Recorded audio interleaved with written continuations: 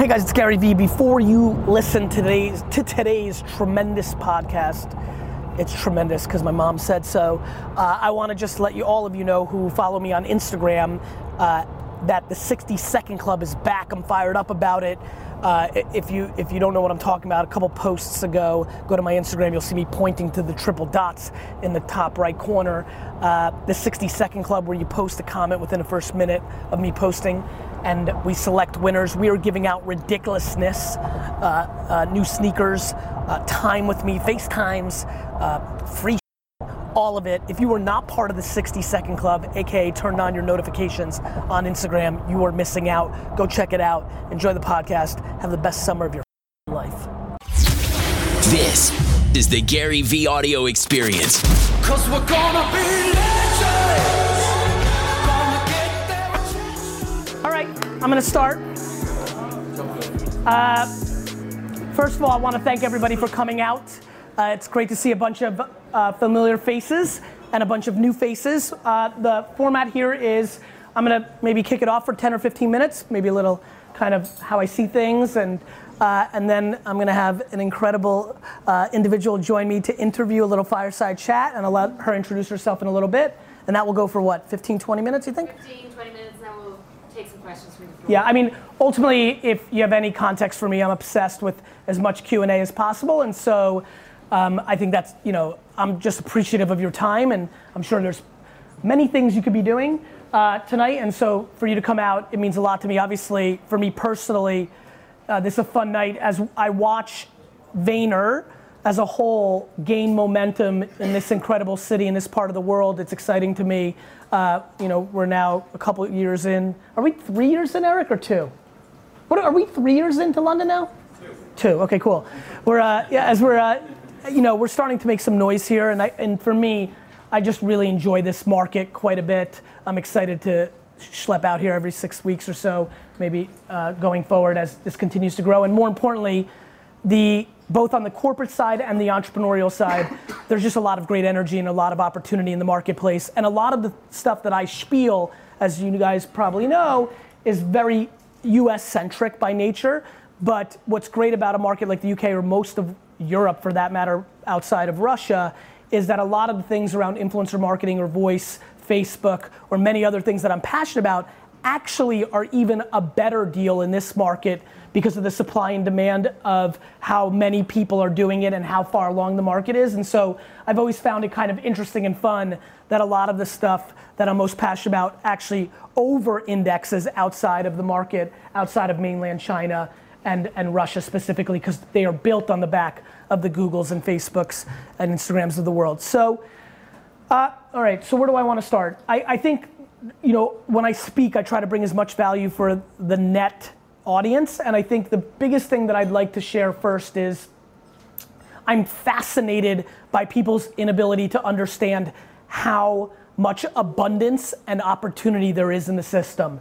Regardless of what anybody is doing here, and I've got a good sense of the most corporate of corporate to the most entrepreneurial of entrepreneurial starting off, I think it's really fun for me when I watch mainstream media or society decide to paint one narrative completely at the face of reality, AKA, this is the greatest moment to be alive.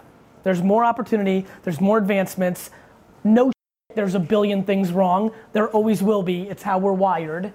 But for me, at its top line framework, what continues to keep me up at night in a good way is, my God, there's so much opportunity. This internet thing is a lot bigger than I think all of us are really settling into, including people that try to spend all their time figuring it out like me. And so, first and foremost, I really want to talk tonight in a macro about offense. There's so much abundance. There's not a company or person on earth that success is coming out of your pocket. And so once you actually understand that truth, you spend very little time on defense and worrying about anybody else, and you start spending all your time on the one thing everyone in here should be spending their time on, regardless if you're trying to raise money for a nonprofit, if you're trying to run for mayor, if you're trying to sell socks, or change the perception of a brand. Regardless of what you're all doing here, all of us are trading attention.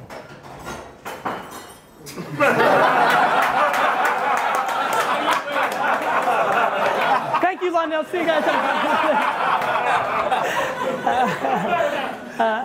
I think that's one way to get attention. That was very well played. Sound is definitely, audio is something I'm into. It's attention, and attention's underpriced if you know where to look for it. And it's just a remarkable time for all of us. There's so much you can do, and I love that the internet gets to be the middle, not a person.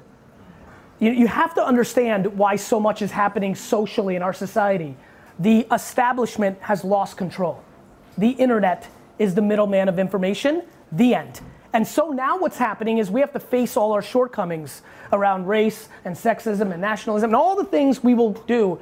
But I think in a 100-year window, this is gonna be the greatest thing, because once we start understanding each other a lot better, and once thematics like empathy and compassion actually become differentiators for your own selfish wants and needs, we will all be forced into a far better place, because the old way of media and communicating allowed for shadows, which created all these shortcomings. So everybody can sit here and tell me everything they're worried about socially or business-wise, and I will tell you, you should be optimistic, because these are the beginning stages of a far better place for all of us. Now the question becomes, what are your selfish needs over the next decade that make you upset about the current state of things? And that's what you have to realize. If I could, we can go into, I'm sure, because I know how good she is, we'll get into details around digital trends, and I can't wait. Wherever you want to go with Q&A, I'm thrilled. You have to understand the game you're playing. And the game you're playing is, number one, this. Outside of diseases and terrible accidents, everybody here is gonna live a load longer than they think. If you look at the macro developments, it's just scary, you just are. And so all of a sudden, when I look around this room, what breaks my heart is that 42-year-olds don't realize that it's early. I don't know what else to say. It's a heartbreaking thing for me to know that 88% of them are gonna live another 50 years, and they've basically decided that they missed their chance. That's completely not practical. And it's buying into propaganda. No different than, I'll use something that's in society. I think terrorism is a super fascinating thing. If it was real, a car the size of a truck would run into people in London, Paris, New York every day of the week, because it's 100% unstoppable. The fear of it is far greater than its reality. And so I think about age that way. We live in a world now where there's so much extreme success for the youth that a lot of us who are over 40 didn't grow up with. You couldn't get that big and win that well because the internet didn't exist, and you had to go through the incumbents to get there. So what happens is you look at a 27-year-old that seemingly has their together or are winning, and as a 42-year-old you might say up. Meanwhile, you have your whole life in front of you. And so I am unbelievably moved by things in a sad way, like the Kate Spade news, right, yesterday. Right? Like, I'm really into like the mental thing, and like this is the operating system. And so, probably some of you are aware of this. For a long, long time, a lot of the motivational part of me was something I wasn't willing to express in public, right? I still don't want to be a motivational speaker. I have no interest in that whatsoever, I really don't. I recognize I have motivational tendencies, and it's because I'm optimistic. I'm not motivational, I'm just optimistic. Because the math and data is in my favor. We're healthier, we're better, there's less bad. We've got eyes on bad, and we should, because that's how you smoke out bad. I'm thrilled. I think it's the best right now, and no matter what your selfish wants and needs are as a person, you've never had a better chance to make it happen than right now. Your grandparents had compared to this. I love when everybody runs all these articles right now about like millennials have it worse than a generation before. Sure, if you decided to collect $200,000 in debt in college and go work in a corporation. I understand, but theoretically that's not the truth. That is your circumstance, that's the data, because everybody was taught to be a student and go play in the system. It doesn't mean that it has never been more practical for you to get out of that context and do your thing in the abundance of opportunity. You may have been trained, grew up in a household, been so marketed to believe this is the only way you can go, but the second you're willing to look and see this, you know what I think about? You know that picture where they have that thing where like you look at it and you're supposed to say, is it two people kissing or a glass of champagne? You know what I'm talking about, right? You guys have seen that, right? I don't know what that's called, but I gotta figure it out for the purpose of my analogy. It's basically how I think I live life.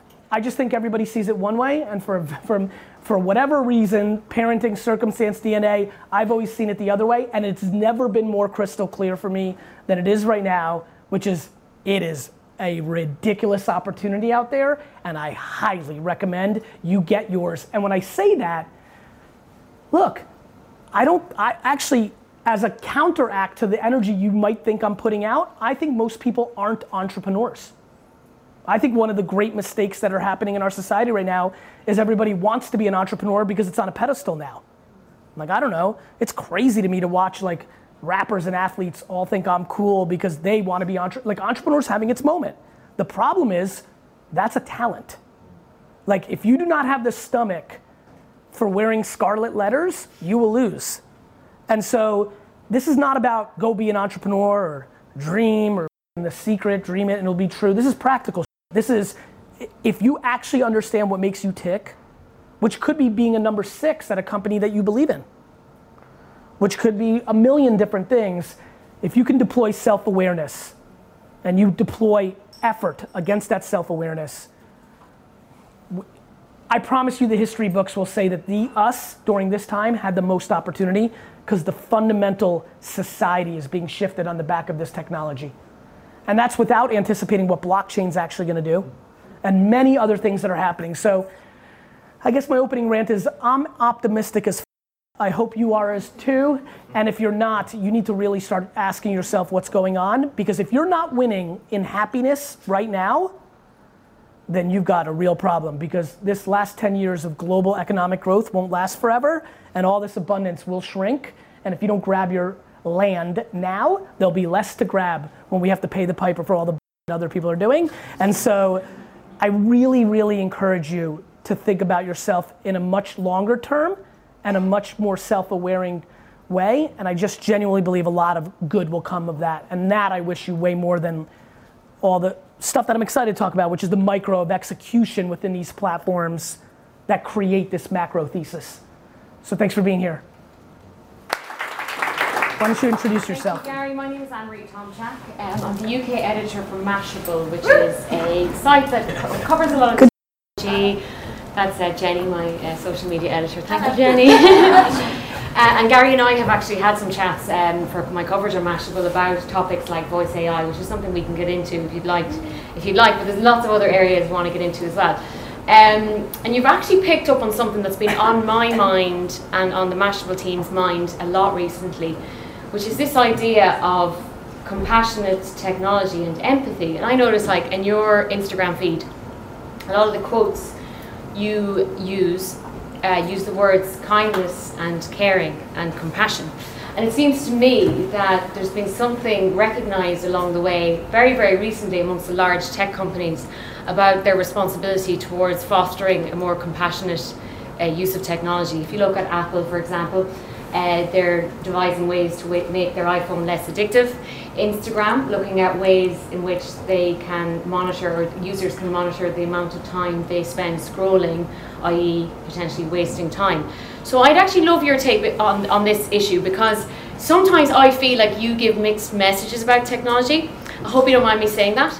The reason I say that is, please go ahead, because you're very much an advocate of technology. Yes. Right? But there are clearly negative side effects to that as well. So how do you address those negative side effects, those negative emotions that people feel when they're on Instagram and they feel the toxicity of the platform? How do you manage to make it work for yourself? What can you teach others? Well, I think that's a fair observation, because I would argue that my strength is in my contradictions and being able to hold different views at the same time. I also think that in our interactions with each other, you and others are taking too far of a pessimistic view, and we're fear-mongering technology a little bit too much on this thesis. My question is, what's the alternative? To me, we cannot have a conversation of addiction of an Instagram feed without asking the question, those 3.5 hours that Susan in Manchester is spending in the feed that we are so critiquing over here on our pedestals, what was she doing with those 3.5 hours otherwise? I think we've long forgotten about What's the ROI of a girl in her room on her own phone line talking to her 3 friends for 6.5 hours? I think we've long forgot about, in those same 3.5 hours, I love how people think going through Vogue and going through E! Magazine and Sports Illustrated for 3 hours in an afternoon over a cup of coffee while it's raining is any different than the exact same thing that you're doing on Instagram, which is images on a piece of paper. So, couple things. Number one, yes, and that's why I love recording everything, because some of these things will play out. Net, do I believe the addictions to phones, open platforms, social networks, all these things that have become the foundation of communication in our society, do I believe that that is better than allowing Rupert Murdoch, Red Summerstone, and 4 other men in their 70s to control all the thoughts we think through media and their editing? Yes, I do. Do I think that sexism and racism and a lot of other human shortcomings are a product of that system? I sure do. So, if you ask me about the alternative of Instagram and the iPhone and Facebook versus CBS and the BBC and Sky and the London Times, I will choose what we have now. Okay, so let me ask you about that another question, because one of the key things, or one of the key reasons why these devices are so addictive is because of, for example, the type of hormones you release from your brain, the dopamine levels you get when you get all those likes, the cortisol levels when you see the red notification pop up on your screen. So there's something happening here to our brains, and there's engagement happening with a certain community that wasn't happening when you're just watching a TV screen or if you're just flicking through a book. You've got this whole other world. Be careful. You're making an assumption that people aren't speaking to. They are happening. All the things. It's engagement on digital platforms in a way that where television is broadcasting out to you, but you're not necessarily talking back to it. Yes, but if you look at the biggest habits, we're not talking back to a lot of those things either, right? Like, you're making an assumption that we are leaving. I guess what I'm saying is the dynamics are a bit different. Well, here's the question. Do I rather have the masses be the ones that with your psychology, or do I want to leave that to your mother and your aunt and your coworker? I'm being serious here, guys. Look, I think about this a lot. I think we're having very lazy conversations and defaulting into what we always do. In the same way that big companies deny Facebook and Google but accept television commercials, I think we're accepting that these devices are doing something without recognizing. Do I think it's better for a lot of people in this room to consume my content over the pessimistic content that their mother would be giving them over the phone if this didn't exist? Yes, I do. Okay, so here's another question for you. Sure. Recently, on the 25th of May, we brought in new data protection rules, GDPR, here in Europe. I've heard.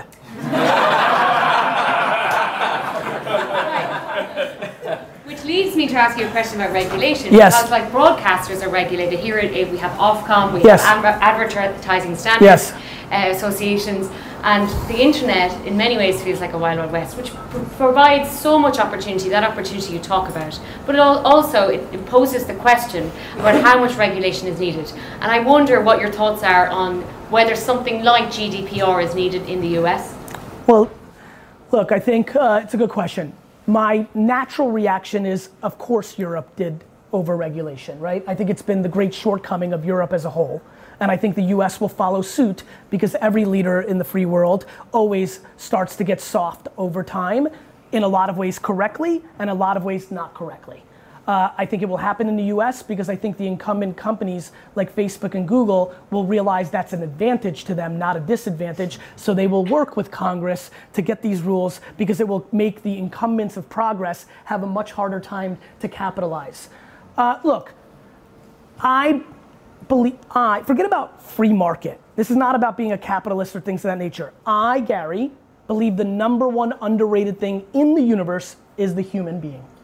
I am flabbergasted by our inability to understand how special we are. This was back to the point I made about terrorism, because if we had so many bad people, that would happen. I want to remind everybody that the free world could be blown up at any moment now for the last 70 years.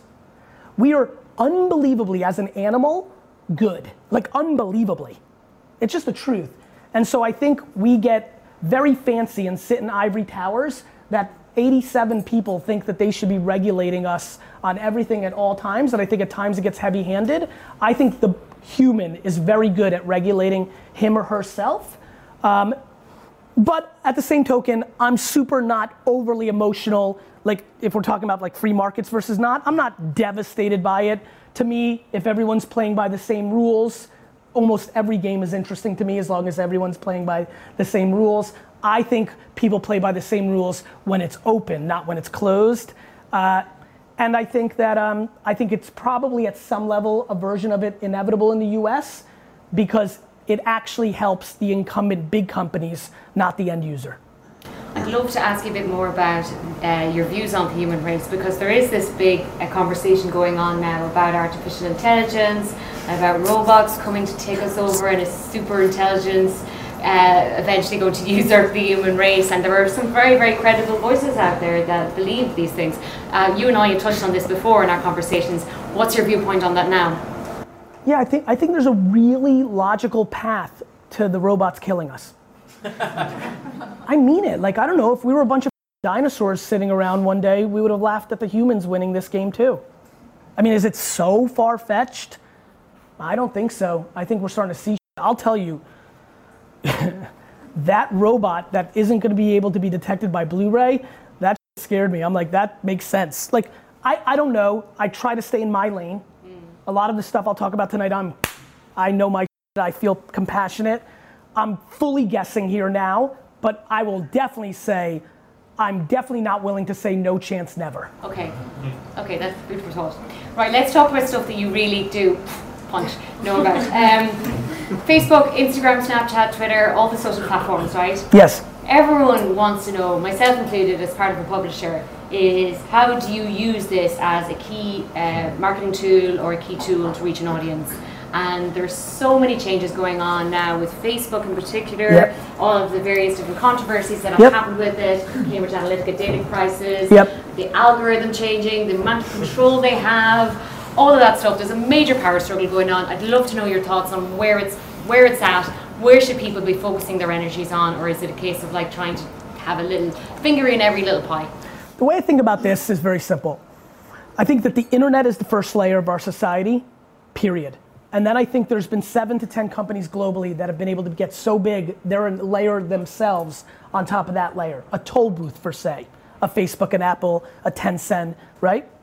And then it's our jobs, whether it's Mashable or Gary Vee, to be the best next layer by using the layer that was built on top of the internet layer to, I think, how do I Facebook before it me, right? That's how I think. And I think what publishers did extremely poorly in the last half decade is they loved what Facebook was doing for them in the short term, and they gave up all their equity, and they got, and let's call it what it is, awfully lazy and complacent, and allowed Facebook and other platforms to get the equity from them because they didn't reinforce their email. They didn't reinforce their first party data. They didn't reinforce their things. So I think you have two camps. You have the camps that are like, social, it's this terrible enemy, and I'm all about first party data, and I have an email service and text message, and I'm more old school quant, DR Galler dude from the 2003-4 era, all this world, right? And then you have a different regime that's like, loves all this stuff.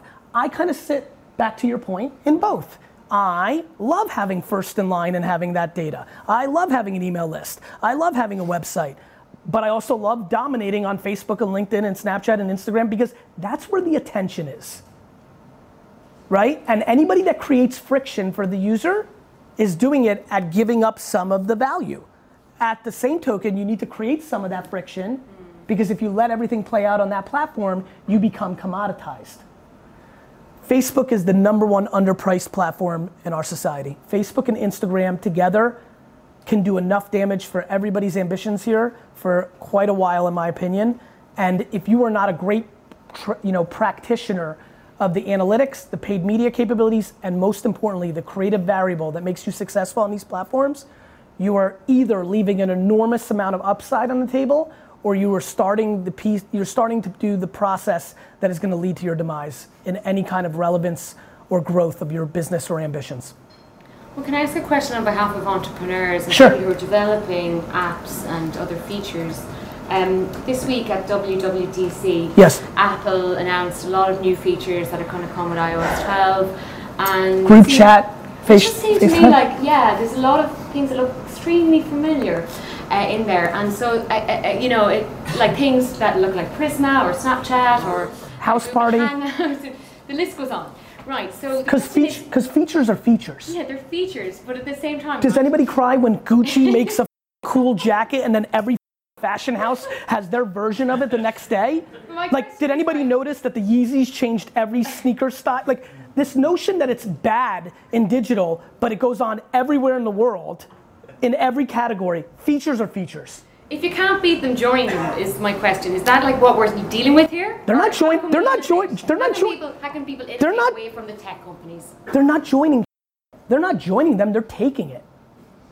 That's my question. So how did the people who are not part of Apple, not part of Google, not part of the major companies who are basically like more or less adopting other people's ideas and innovations, how did they continue to innovate against this massive tidal wave? By recognizing that all the future frontiers where this plays out are being built right now. So cool, you can't innovate on a feature in a social network, but I don't see you crying that nobody can innovate in search because Google's been the incumbent now for 15 years, right? Maybe what you should do is realize social might be gone now, and let me go figure out voice or AR or machine learning or blockchain. There's always a next platform. Yeah. People, Loads I want to ask you on voice. and look, we're here, I'm not going anywhere. So like, but this is important. This is important. I don't understand why we keep doing this. We accept the past, we criticize the current. We criticize Facebook for this, but nobody's criticizing Google did the same thing on search, which is why you're not on the net. Nobody cried for Yahoo. Right? Or So, MySpace. right? So to me, this is the greatness of what Bezos or Zuckerberg are doing. They continue to innovate. Why don't we look at the fact that they continue to innovate, right? Like, nobody got mad at, NBC for teaming up with Microsoft to create MSNBC on cable. Nobody got mad at like a real estate tycoon. She went out and bought every good neighborhood for her 30-year run. She innovated. Like, why don't we actually look at Google and other companies like IBM and others and GE and SAP, and why was Venmo created by two kids and not by the Royal Bank of Scotland? Guys, we are looking at this the wrong way. We're demonizing people that are doing without questioning what the incumbents were doing with all their money. Right, so I've asked you quite a few negative questions, but it's in my DNA as a journalist and I have to do that. So let's actually talk some of the more positive things. Right, I'd love to get your thoughts on how spaces like Instagram are driving popular culture, and what specific areas do you see Instagram being a complete like hotbed for innovation in certain cultural spectrums? But I mean, Instagram is culture. Like, if you don't understand that, like, all of the cultural plays like, if you're not winning on Instagram from a cool or culture standpoint, whether you're in hip hop or esports or fashion or anything that anything that we would say is popular culture, you are losing. If you are not winning on Instagram, you are losing. And it's funny, it's very fascinating to me. I'm fascinated that people think anything ever stands still. I like when people are like not winning on Instagram, they think they're maintaining their spot. You are either declining or you are growing at every second. And so my big fear is that people think, well, I'm okay. My brand's still doing well, I'm still doing well, I'm still doing, If you are not winning on Instagram and you are in pop culture, fashion, music, esports, other things, comedy, you're in trouble. What about television? The reason I ask you this is that there's a show here in the UK that just started this week. It's been on for many seasons. You know my next words? It's called Love Island. Love Island. And I think it's very much influenced by that Instagram generation. Okay. Have you watched it? Nope. Oh. But it sounds phenomenal. I'm desperately interested. It's basically a social and cultural phenomenon. Yeah. And everyone's having amazing conversations around it. They're buying things on the Love Island app. They want to have the bikinis that they're wearing. Basically, people pair up. It's like The Bachelorette meets the Big Brother house. Makes sense. Okay, so we'll get your thoughts on Love Island another time. once you've had a No, chance to watch it. but Love Island's been around for a long time. Yeah. Like it's But it's become something bigger now. Of course, but it's been around forever. We love guys. There's a reason traffic happens when there's a car accident. You're nosy. like, I think people. This is all this stuff. The reason I think I will ultimately have a good business career is because basic and comes intuitive to me, and I've never complicated it with over-educating myself or thinking I'm fancy. Basic. We love social experiments. We like attractive people. Like, there's not a whole lot of complicated going on here, right? Right, rapid fire round. What game are you playing right now? None. What song are you listening to right now? I Remember by T. Grizzly. The show you're watching? None. What wine are you drinking at the moment? All of them. What team are you supporting? Because I noticed you were talking about soccer on your Twitter recently. This is probably the most fun thing happening in my life right now, which is I want to pick a proper football team. And so Tottenham's the first jersey I wore because they haven't won in 40 or so years, right? My big thing, the biggest debate I'm making now is I'm basically down to the finals in my head, and then I'll pick the team, which is the following. If they're in the Premier League, then they can't have won in the last 25 years. So who's still in there?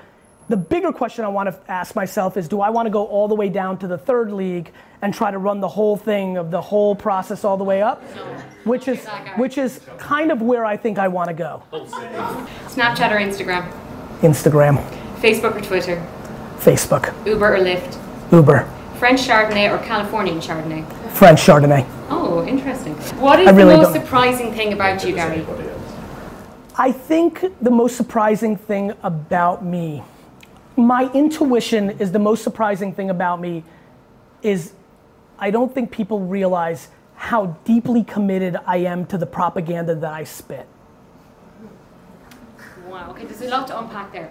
I'll unpack it for a second. I get high on my own supply. I have no interest in letting anybody have leverage over me. So in a world where all my employees have access to my email, my DMs, where D-Rock films me in every move, I have to, by virtue of what I've decided my ambitions are, play a game of life of like you see what you get at a level that I think is more extreme. I am fascinated by people that are fans like D-Rock that eventually get to work very close with me. Even if they've consumed me every day for 4 years, within week 1 of them working for me, they will inevitably come to me and be like, it really is really like this, huh? So I think humans, for protection purposes, create a level of cynicism. I'm pushing it so hard and kind of going at it a certain way that I have empathy that people create that, but I think the thing that would be most surprising, I'm so unbelievably not driven by money, yet I have, back to contradictions, I am like stunningly not driven by money, but I want to buy a multi-billion-dollar sports organization. I read all of your comments, yet I actually don't give a what you have to say about me and play within my own. So it's like, so I think the thing, what do you think, D-Rock? I think you have a better answer than I have. What's your take? What's the most surprising thing about me? Probably just like these videos, right? What'd you say? He is what he is. He is what he is. It is what it is. Like I think I'm so obsessed with my legacy that I think that's selfish, that I don't think most people 100% live their life based on their legacy. And I'm very close. I don't know if I'm 100, but like I really want it. I want it. I think it's selfish and not like, I don't think it's special. I just think it's the way I was wired. And so that's what I think it is. I've got loads of questions that people have sent in to me today on Twitter and on my Instagram, one of which was a challenge asking me to arm wrestle you. I will break your face. And I said, my reply back was, I think he's going to be too much of a gent to accept the challenge. No, all about it. Nope, got that one wrong.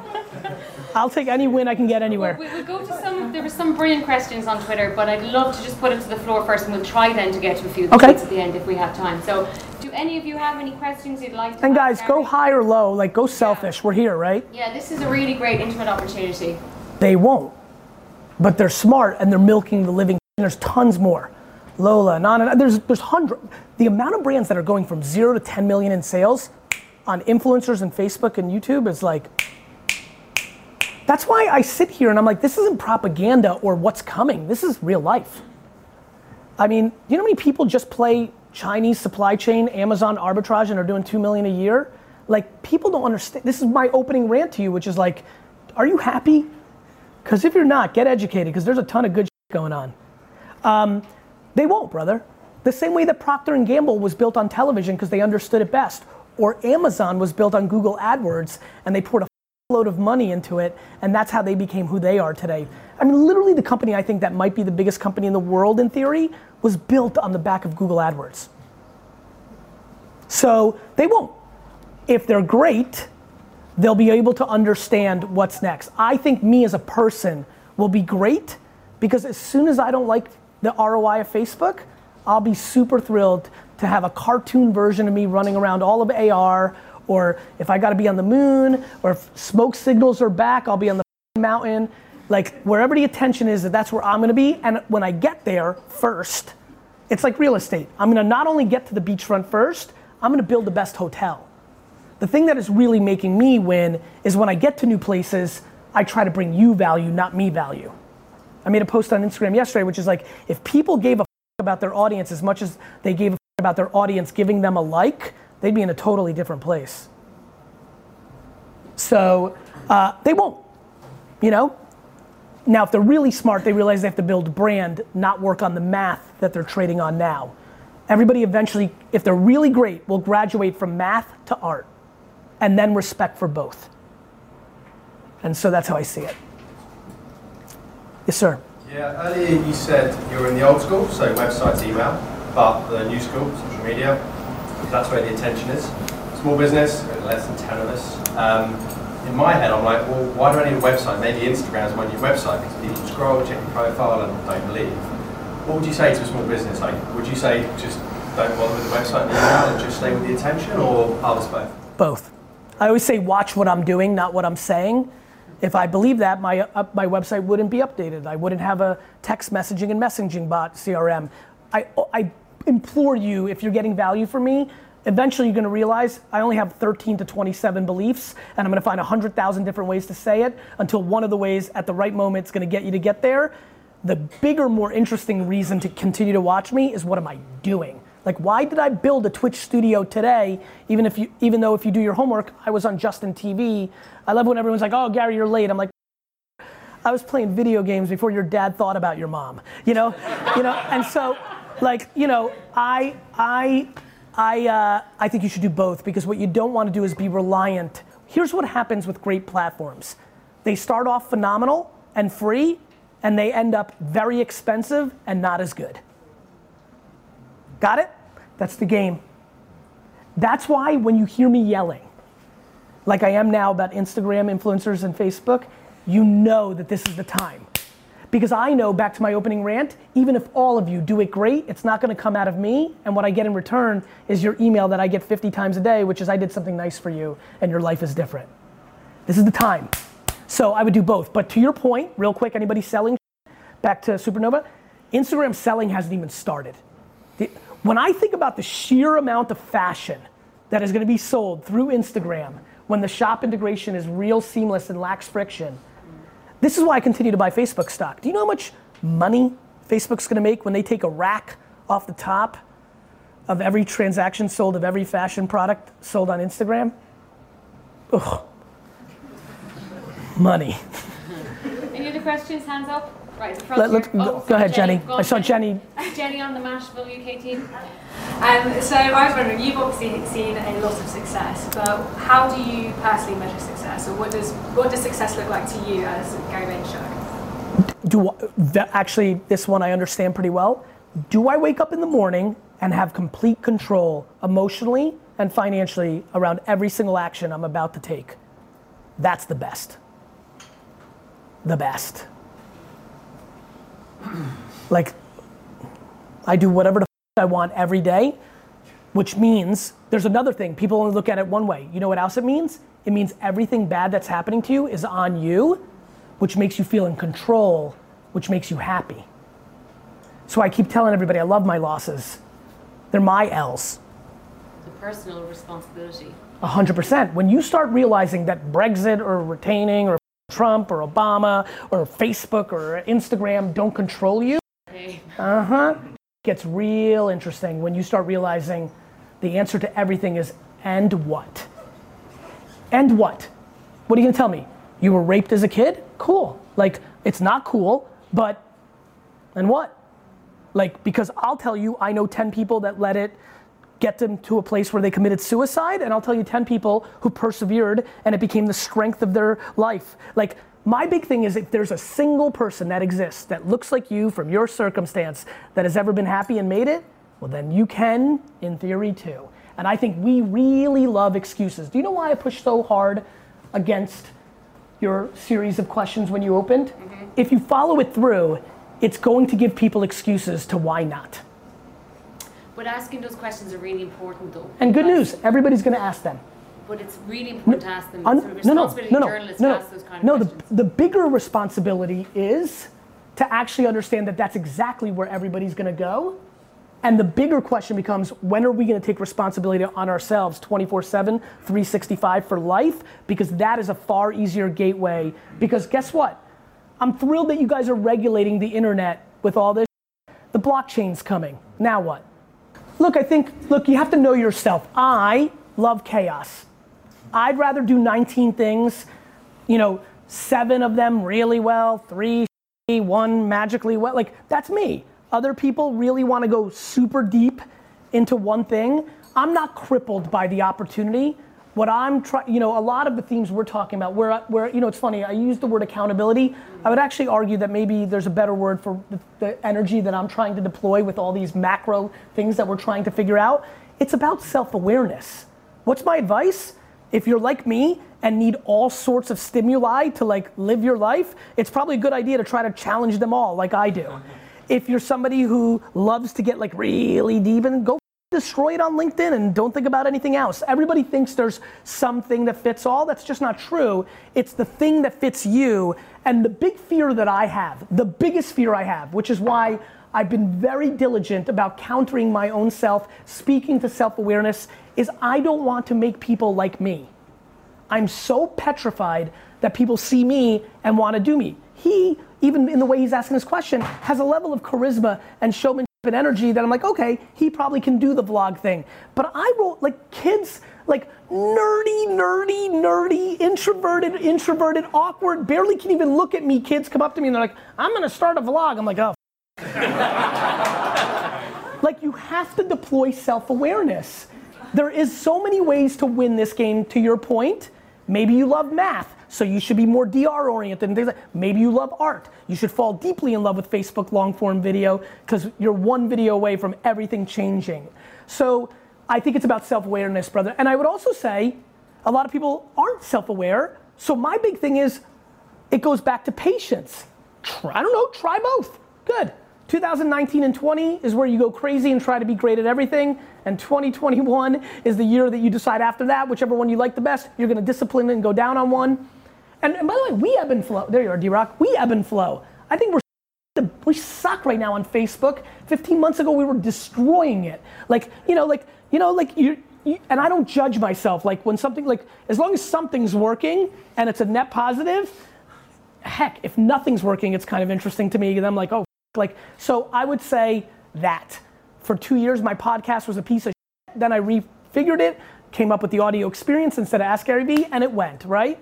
Instagram I wasn't doing my thing. Then I decided to get serious, and it started becoming a thing. YouTube this, got it? And you have to know why you're doing things. Let me explain. D-Rock is devastated that our YouTube isn't better. DailyVee is probably declined in viewership, not grown in the last year. I'm pumped because the singular reason I'm doing DailyVee is to put all this shit on the record. Do you know how fun this video is to watch in 29 years? Do you know how fun it is for me to call her and be like, yo, you were super right about this, how about me on that one? But you know what I mean? Look, after living what I lived from 95 to 2007, I was like, I was right about a lot of shit. you know, and also a lot of cool things. Like, do you know how cool it would have been to have the video of me speaking to Facebook back in the day when the whole company was 300 people? That's just fun for my kids. That's just fun for me. Like, you know how people like looking at pictures?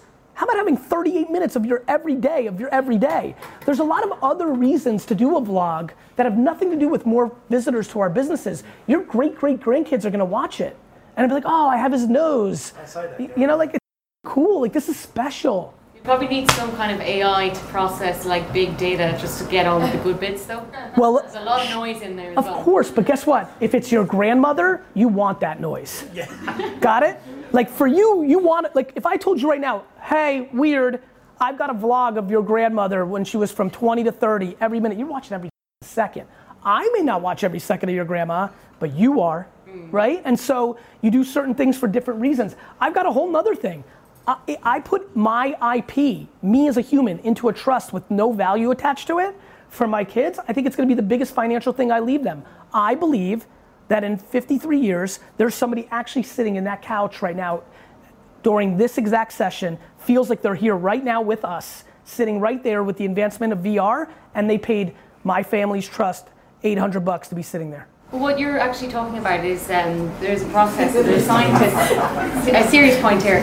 I made a documentary about big data in 2016 and one of the people I interviewed was this scientist who's basically been recording himself every few seconds for the past like 15 years and it's called life logging and his reason for doing that is he can then call up say like what was that wine I had on that holiday in Sicily and he's got this screen and the reason that they're creating all of these memories is so that they can eventually use them for human beings you know we're living much longer and if you for example have Alzheimer's it can be a way of actually trying to reconfigure your brain so that you can actually tap into those memories so there is so much potential of where this could go. I have every word that I've spoken on every video of every one of these vlogs for the last 3 years, transcribed and searchable. You wanna know what my thoughts on Snapchat have been for the last 4.5 years straight? Here you go. I mean, it's, and people think of it as like being a charlatan or self-absorbed, like people are short-term thinkers. I'm playing chess out here, and I think people are playing checkers. Yeah, I'm James Gary, nice to meet you. I'm marketing director of a fostering agency. I ate shit for 9 years in business, in fashion, events. Got an opportunity in November to join the fostering world. Looked at the industry, knew I was going to revolutionise it.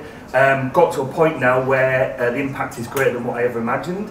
Recently did analysis on our video campaign compared to our 6 competitors over 8 videos, and we smashed them by an additional 25%. So I've got one of our directors visiting next week, and I'm going to be telling him that we need to build a team to capitalise on that. So what advice would you suggest in terms of building that team? Do you go with experience over youth, or would both? You, so match both, too. A mix of both. You know how in fashion a decade ago it became obvious that it was going to be about high-low, right?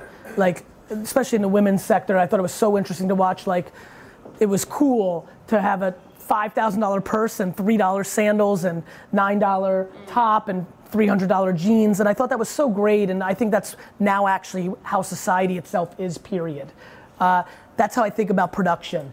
I think what we're learning at Vayner, we think about this, we're starting to get our our hands around, maybe probably feet too, around this high-low. I think, you know, you get a producer who has 16 years of experience, can be a badass and can help you a ton, but you get somebody who knows how to film on a camera or their phone and they're 22 and they can afford to like really do it for less clearly than somebody who's been doing it for 16 years. I'm very hot on production capabilities being high-low because the problem with high is not only cost, but it's also entitlement. The reason I'm calling my next sneaker Clouds and Dirt is my magic is being in the dirt. I don't think I'm too fancy to community manage to you or answer your DM or post my own copy or do any of this. And the second you give up the dirt, you become vulnerable. I deploy emotion, good emotion to everybody else, but I don't, look, I think for me, I still believe in no emotion, meaning I do not make decisions out of defense. And I think when you're going with emotion, you know, I have empathy and compassion, and I think it's super important to bring more. The ultimate leverage in life is giving somebody more than you're asking for in return. So I like doing that. I just want to give, like, I did it for my own parents. Like real quick, just so you know, I always say like, if you're smart, you can really figure it out. The fact that I needed, forget about being a good boy, I needed for me, because I was so grateful for my folks, to go into their business and completely change the course of their game. Not for me, for them.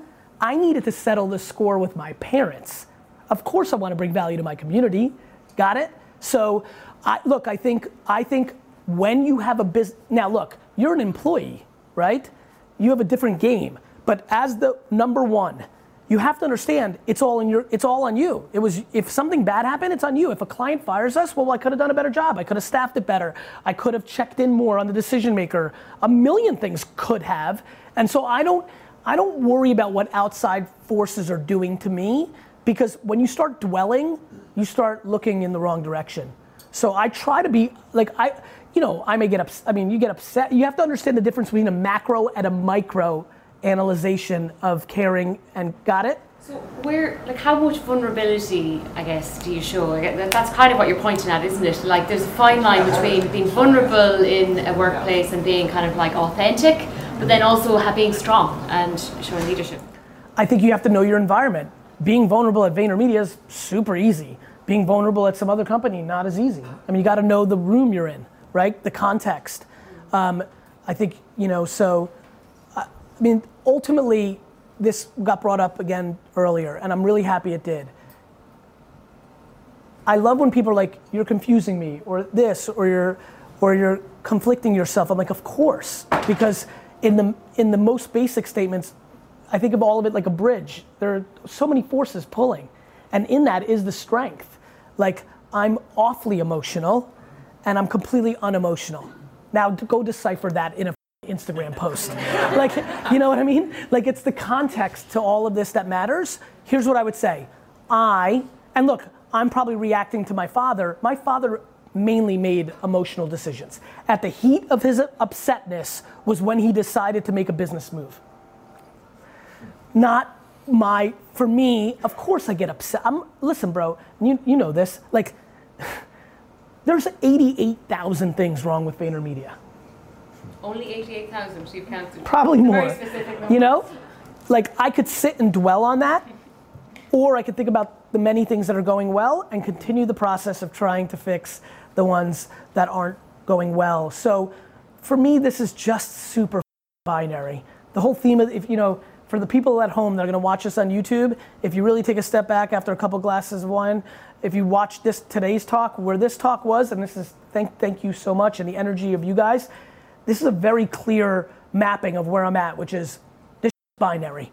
Either you see it good or you see it bad. Either you see offense or you see defense. This is 1 or 0. It's truly that. And I think everything we're doing overcomplicates it, and you're not looking at the actual game. And so, yeah, I'm both. But I never make decisions out of a place of weakness, which is usually when you're most emotional about something that you don't control, right? By virtue, client services, because you're not in control, because one client can fire you and really change the trajectory of a business, which is why Vayner's been always so healthy, because I never let any client get too big of a percentage of our business, because I don't want to be at the mercy of anything or anybody ever. I did mention Voice AI earlier, and I feel it would be remiss of me not to ask you a question about Voice AI. But I'm just thinking about all of the people in the room. Gary earlier tweeted or retweeted an article that I have written about our conversation on Voice AI, so you can get a lot more on that. We won't get into great depth. But this is something you're extremely excited about. And as someone who's working in the publishing world, I'm wondering, Voice AI is a thing that everyone wants to be grabbing onto now. Should we be innovating in it? I can't find a business case for it now. What would you say to people who are really interested in this but aren't sure about whether they should invest the money or the time or the effort in it, because it's kind of a roadmap that hasn't really been laid out just yet? Go read the history of the iPhone in the first year. So you're saying it's going to be as big as the iPhone? Yes. Okay, we'll leave it at that. Finally, do you want to take up the challenge of the arm wrestle? Yeah. Let's do it. We're ready to end. Real quick, I want to bring you guys some value on the iPhone, just to back to remember when I said I got to add sentences, cool, mic drop iPhone, but let me tell you why. I want to remind you, this is the place where Spotify and Instagram and Waze and many others built multi-billion-dollar companies. Like, you know, I'm looking around, a lot of us were here when the iPhone came. And Uber. Right, Uber, and listen, we could sit here, I mean, like, every gaming company, Rovi, I mean, like, multi-billion-dollar companies built exclusively through being something on top of this. I believe that the voice devices, in whatever manifestation, there'll be speakers now, later they'll be in our walls or whatever it may be, that the apps built on top of them will be some of the biggest companies in the world, because you will use those apps because of the lack of friction.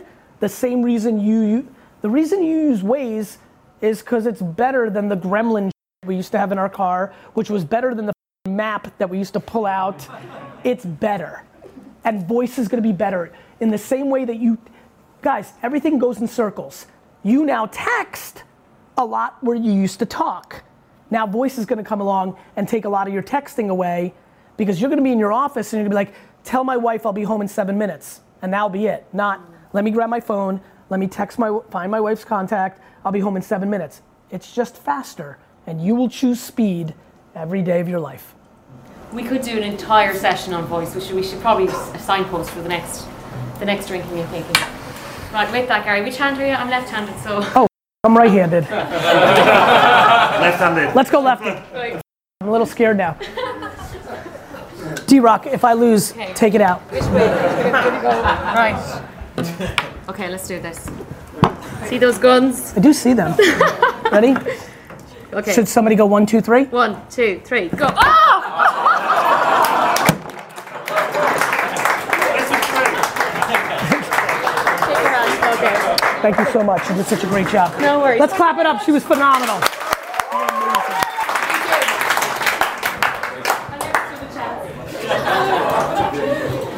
The arm wrestling thing is going to be so loved.